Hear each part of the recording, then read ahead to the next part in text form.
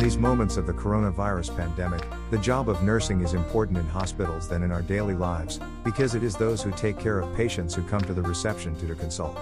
First, they register you to orient you according to the category of the disease that affects you. Secondly, they take the necessary medical parameters from you which will serve to support the course of the medical consultation. What is this preliminary care? One weighing, the doctor always needs it whether the patient is an adult or a child. The nurse mentions it on the patient's file so the patient gives the doctor an idea of his illness or adult or child. This parameter is necessary to be able to access a medical consultation. But newborns have the right to a weighing to follow its evolution during its growth. 2. Taking the temperature. Most patients can be feverish or not. The nurse should not trust appearances or what the patient tells him.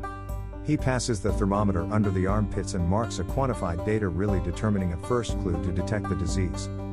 3. Taking blood pressure. This is the most important first aid to give to patients. Indeed, this parameter greatly helps the doctor to determine the disease. Other care will be dictated by the doctor according to the results of medical exploration, such as surgical care in case of injured patient, various dressings or minor surgery, paramedical care, intramuscular or intravenous punctures, intradermal, or analyses of laboratory, serological or physiological, or outright a hospital assigned. Without forgetting resuscitation care. Small surgeries are nurses' business.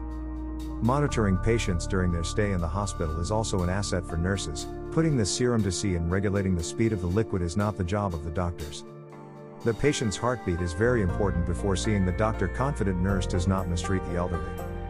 Bandage and dressing should be routine at a nurse. Fasting blood tests are the jobs of nurses to go to the blood analysis. A preliminary blood test was necessary and the laboratory technicians do the rest. Finally, a laboratory analysis will determine the disease.